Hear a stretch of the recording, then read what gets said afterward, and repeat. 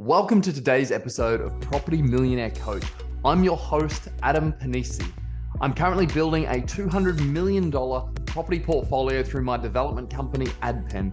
I started in property over a decade ago at the age of 22, where I developed a $3 million project, and I did this while I was earning $60,000 a year as a graduate engineer. Make sure you hit that subscribe button so you never miss another episode.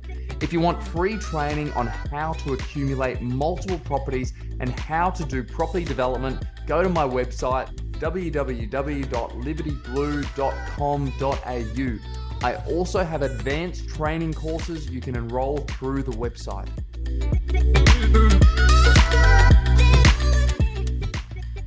Hey guys, in this episode, I'm going to talk about how to accumulate a massive property portfolio. My name is Adam Panisi. I've got a couple $100 million of my own property development projects on the books. And in this episode, I'm going to go through how to get started if you're just buying passive property and being able to accumulate a large portfolio that way. I started off doing property development because I saw buying a house as a 25 or 30 year mortgage, and I didn't want to get myself locked into that. There are other ways other than doing property development. If that's too much of a bigger game for you, there are other ways to be able to get into property and make a huge amount of money just from buying and holding. There is a couple of credentials that you do need. You do need a job or some form of serviceability, whether that's from your job or your business. And if you are with your business, you need at least 1 to 2 years of financials. So you do need a starting position when you are just doing a buy and hold strategy. When I was in my job, I was making $60,000 a year. I had some serviceability, but back then I got taught a way to do property development, and all the BAW rich listers were property developers or property investors of some description. So you're in good company when it comes to doing property development or investing. Not everybody wants to be a developer. There are further risks associated with that, and there's also more work involved. But if you do want to just jump into property investment, you can just accumulate multiple properties. There was a book I read when I was 15 or 16. It was 0 to 150 Properties, written by Steve McKnight.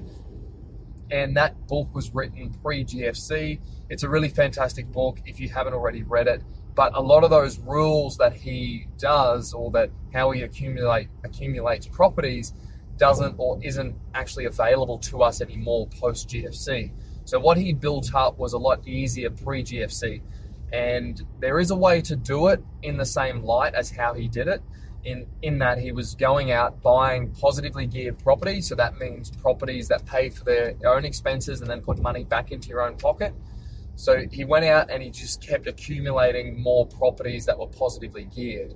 And he went to 150 properties in 3.5 years. So he amassed a massive property portfolio in a short period of time. Every time he bought a property, his serviceability would increase because that positively geared portion, so that extra cash flow that he was getting after the expenses from each property, he was adding to his income. So every time he bought a property, his income would actually increase. Post GFC, post APRA regulations, tightening of the banks, lending criteria and safe lending practices, you can't do that anymore, which means that every time you buy a property, at least under the same entity, every time you buy a property, you actually reduce your serviceability or you reduce your income in the light of the bank. It doesn't matter whether that property pays for its own expenses and more. It still means when the bank comes to do an assessment on you, your serviceability is actually reduced. It's less. So that means that you're going to get capped out at maybe 2 or 3 properties like a lot of people, unless you're on a huge income that can service like a multi-million-dollar debt, all in the one name. You're going to get tapped out pretty quickly. And the amount of income you need to service a massive debt in the eyes of the bank is huge. It's massive. I'm actually quite shocked how much income they want you to provide just for a smaller, like full doc loan.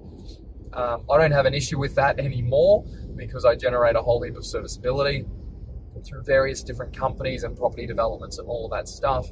And most of my loans are actually done as low doc because I have so much happening, because I have so many projects I've got various commercial loans. When I do actually go for a residential loan, it's actually what's called a low doc loan. So you either have a full doc, which means you provide all the full documentation, or you have what's called a low doc, which means there's just less documents provided. And a lot of business owners will do low doc. You pay more money for a low doc, but it means you can get the loan through a residential means rather than having to go through a commercial, which the loan rate is then higher. So that book, Steve McKnight's book, I thought it was fantastic when I read it when I was 15 or 16. Then the landscape changed in 07, 08, and then APRA brought in changes whenever that was, 9, 10. So you can accumulate as many properties as you like. You can go to 150 if you want to, and you can just keep buying, but you've got to structure it correctly. Now, what I mean by structuring is I'm not talking about structuring the building correctly. I'm talking about structuring the purchase. Who is the purchaser of that property? So for most people, they buy their own home and that's normally their first purchase. They buy it in their own name, or they buy it in joint names. That's quite possibly the worst thing you could do, is buy it in joint names, even your own name, unless you've got a lot of serviceability and other factors like low risk job, where you can't be sued personally, so there's no asset protection there, and also you're paying it with after-tax dollars. I never did my own home, and all my money went into all the projects I was doing. So they were treated as investments. So I had massive tax advantages with those. I generated income from those. And with property development, with the structuring, once it's actually set up correctly, and it took me 7 accountants or 6 accountants to get somebody to set it up properly. With property development, the big property developers in Australia actually don't pay any income tax. So you might be a little bit shocked by that, but the biggest property developers don't pay any income tax once the structure's set up. So I'm not going to talk about that. I'm talking about how to buy properties and just keep accumulating more. So every time you buy a property, you want your income to keep increasing, keep accumulating. Same with buying properties. You don't want it to go backwards. So if you buy one property, that shouldn't affect your serviceability when you're being assessed for the next property. And I'm only just talking about residential here, so I'm just going to keep it really simple on residential properties only, because most people invest in residential.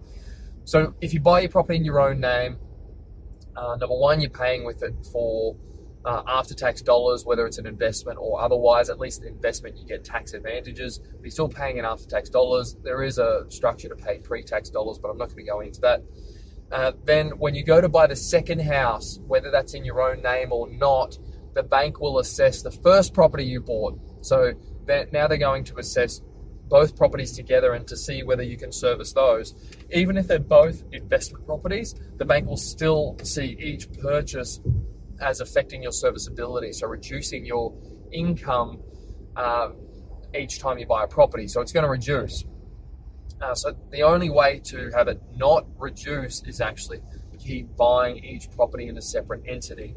So if you have enough serviceability to buy your own home in your own name, I think it's advantageous if you're wanting to on-sell that home at some point in time and realize the capital tax-free. I think that's the real benefit to buying in your own name, is that you get tax-free advantages with capital gains if you live in that property, or if you buy an investment and end up living in there. But if you buy one property and then you buy a second property, or you are stuck at one property and then you've maxed your whole serviceability just by buying those two, then you need to maybe reconsider buying the first one in your own name.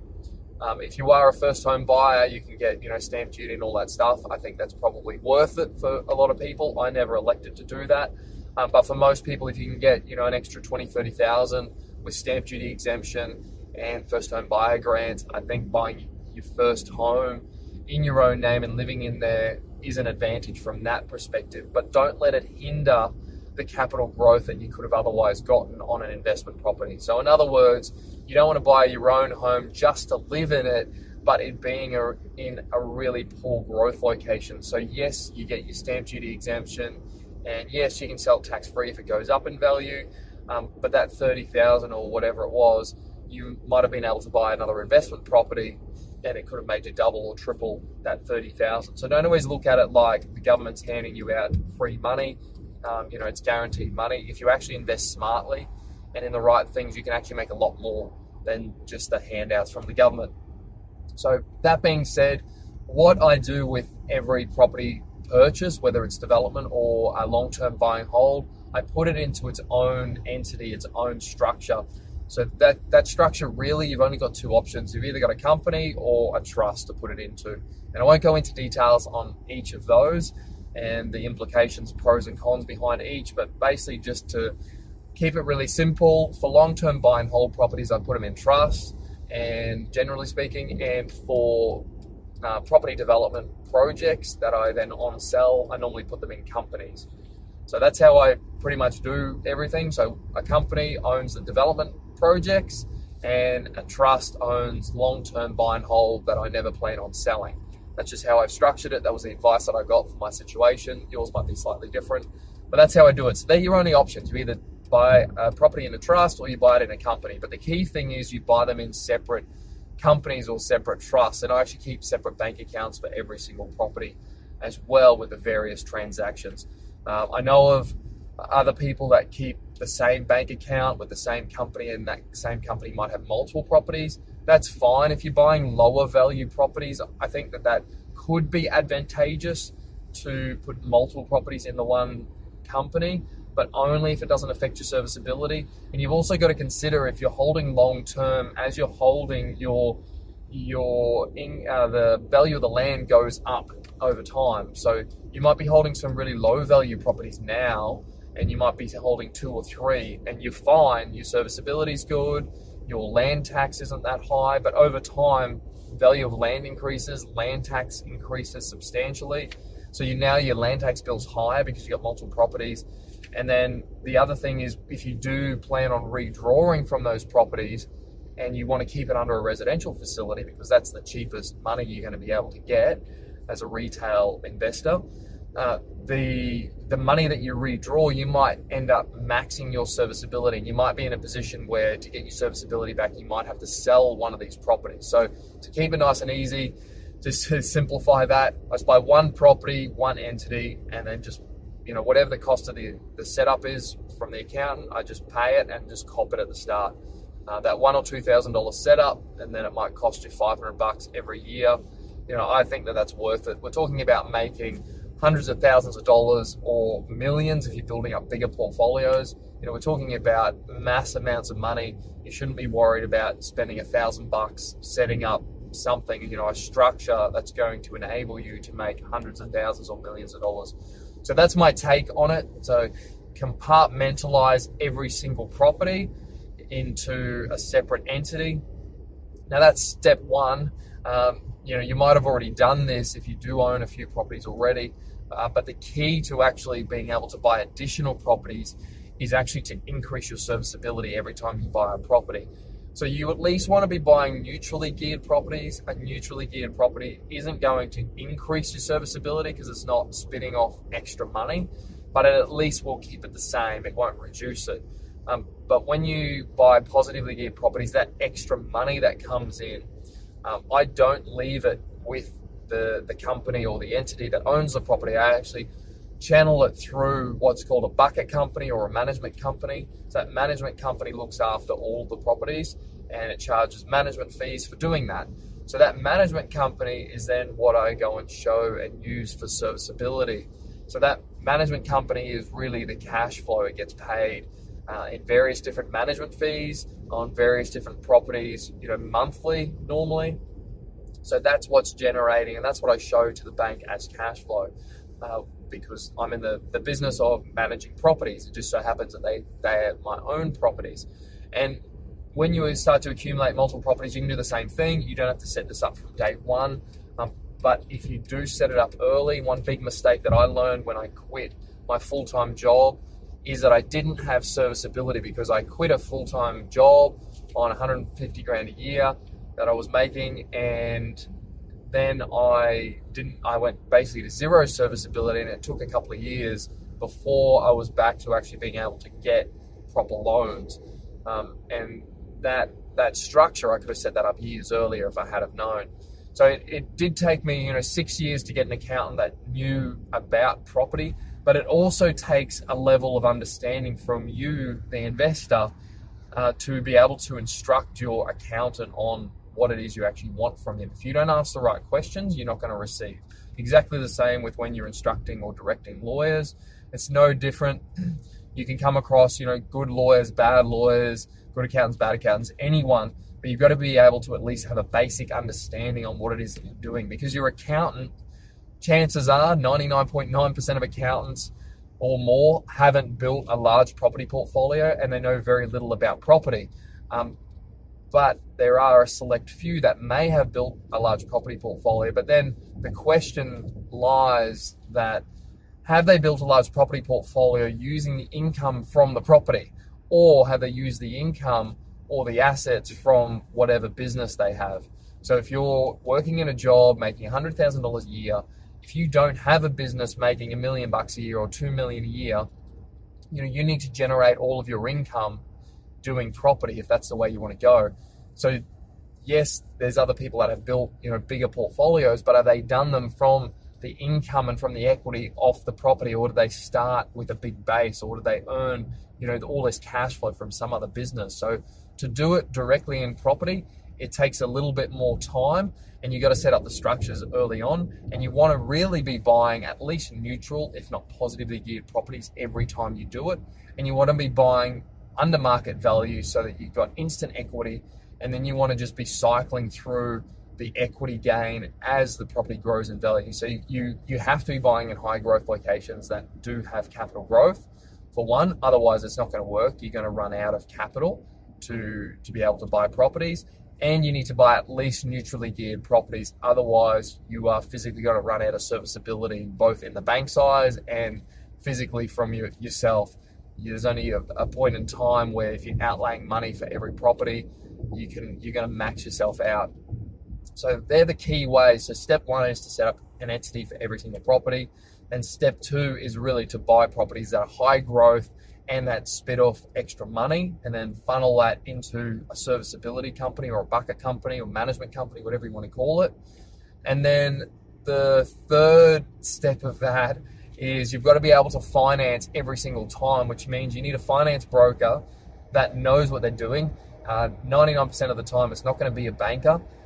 Every banker that I used to use wouldn't have done it this way, but it needs to be a broker that understands how this works. And basically, you just need to isolate all the other properties. You need to get your accountant on board. So all the other properties need to cover all of their own expenses. And you normally back that up with an accountant's letter that says entity XYZ covers their own expenses. And then that doesn't affect your personal serviceability when you're applying for the loan. So you've got to pretty much isolate every other property that you own. So if you own 50 properties, you got to push all of them to one side. Then you go for the loan on the 51st property, and that banker or the finance broker just makes the application for that one property. You could be making serviceability of 100,000 or 200,000 that you show, and the other 50 properties, it doesn't matter what they're doing. The bank will not look at those. And your serviceability will be assessed on its own merits for that particular purchase. Now, this is just residential. I'm talking about, straight residential lending. I'm not talking about any other lending. Commercial's different. And various loans that I have are commercial. The majority of mine are commercial. So I'm just talking about straight residential. You need an accountant that knows what they're doing in terms of setup structures, and not one that just says they do. These things don't cost very much money. It took me, 6-7 accountants to get to one that actually understood structures and tax optimization, but actually really did it. But the other 6 that I used, and some of the 6 were some mid-tier firms that charged me an absolute fortune. Even when I was just starting off, I was spending $20,000 a year on accountants when I didn't need to spend anywhere near that. My bill should have been probably $4,000, $5,000 a year. So if your accountant wants to charge you, an astronomical amount of money, I would change to somebody else. A lot of the times, even the smaller firms where you're getting the owner of the firm doing your stuff, that normally works out better than having a big firm, because in a big firm, you're normally getting the junior, and that's actually what happened to me a lot of the time. I actually had the junior doing a lot of my legwork, or doing a lot of the legwork, and that actually make a lot of mistakes, and the setup, the structure was just all over the place. I had no real structure that was set up. And previous to that, I'd learned a little bit about structuring portfolios from other investors, other mentors that I had, but really it came down to trial and error. and nobody really showed me a way to be able to do it consistently. And I actually still have to direct my accountant on what to set up.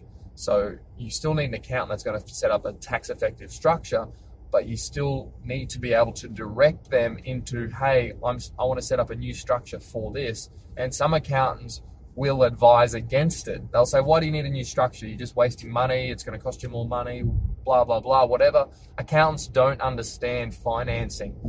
And the finance broker, they don't understand financing in terms of building massive portfolios, most of them. So it's only up to you. You need to be the one to direct them to set up a new entity, go to the finance broker and say, hey, I want to assess this on its own merits. I want to isolate all the other properties. Here's a letter from my accountant. Is that sufficient enough? Not all banks will accept this. So, you need to find a bank as well that will accept basically isolating all the other properties and then assessing it on its own merits. So there's a few moving parts here. Once you get the moving parts right, in other words, once you get the right people on your team, it's actually really easy because these guys do it all the time. But you still need to be the one directing. If a jockey, if he's riding a horse, you can have a really great horse, but if you're not directing the horse in the right location, if you're pulling on the reins in one direction, the horse is going to go around in circles. So it's not about having really great consultants. It's actually about being able to drive them, steer them in the right direction. And the only way to be able to do that is learn from people like me that have already made all the mistakes. Learn from the people like the Steve McKnights, who I learned from originally, but then, have had to fine tune really what he was doing, over a decade ago into now today's terms. And buying positively geared properties, just on, this side of things in terms of high growth locations and positively geared properties, buying those positively geared properties shouldn't be your main focus. You shouldn't just be focused on the yield of the property, because true wealth is actually built from capital growth. The cash flow that spits off from properties, yes, it might be whatever, a couple $1,000s a year, but that's not going to make you rich. It's going to cover serviceability, increase your serviceability, maybe cover some lifestyle. But what's going to actually make you rich is the capital growth. So I don't sacrifice positively geared properties or cash flow for properties in really good locations. I'd rather buy a neutrally geared property in a really good location where I know it's going to get some awesome capital growth than buy, a really highly geared, positively geared property in like a regional town where it could be up, it could be down, nobody knows. I'd rather buy that capital city, neutrally geared property. Doesn't mean you're going to have to work a bit harder, because if you look in Sydney, Melbourne, plenty of parts of Brisbane, it's hard to buy something off the shelf that's positively geared. So you are going to have to look outside the box to be able to buy something that's, positive or even just neutral. And that may also mean, building something, buying a block of land and building a house. That's a really good way to get started and building some equity. You just got to make sure that when you do that, you're actually building an equity, and it's not cheaper to buy something that's already done. So I hope that's helped. And if you do want further details, I do actually teach all of this in my course, in my programs about property accumulation. For one, that's my basic course, but then in property development, I teach you how to take it to a whole nother level, show you how the biggest property developers in Australia actually don't pay any tax, and how you can accumulate multiple properties without paying any income tax. And if you've gotten value from this video, please let me know. If you like it, like and subscribe for more. And if you have any questions, please let me know in the comments.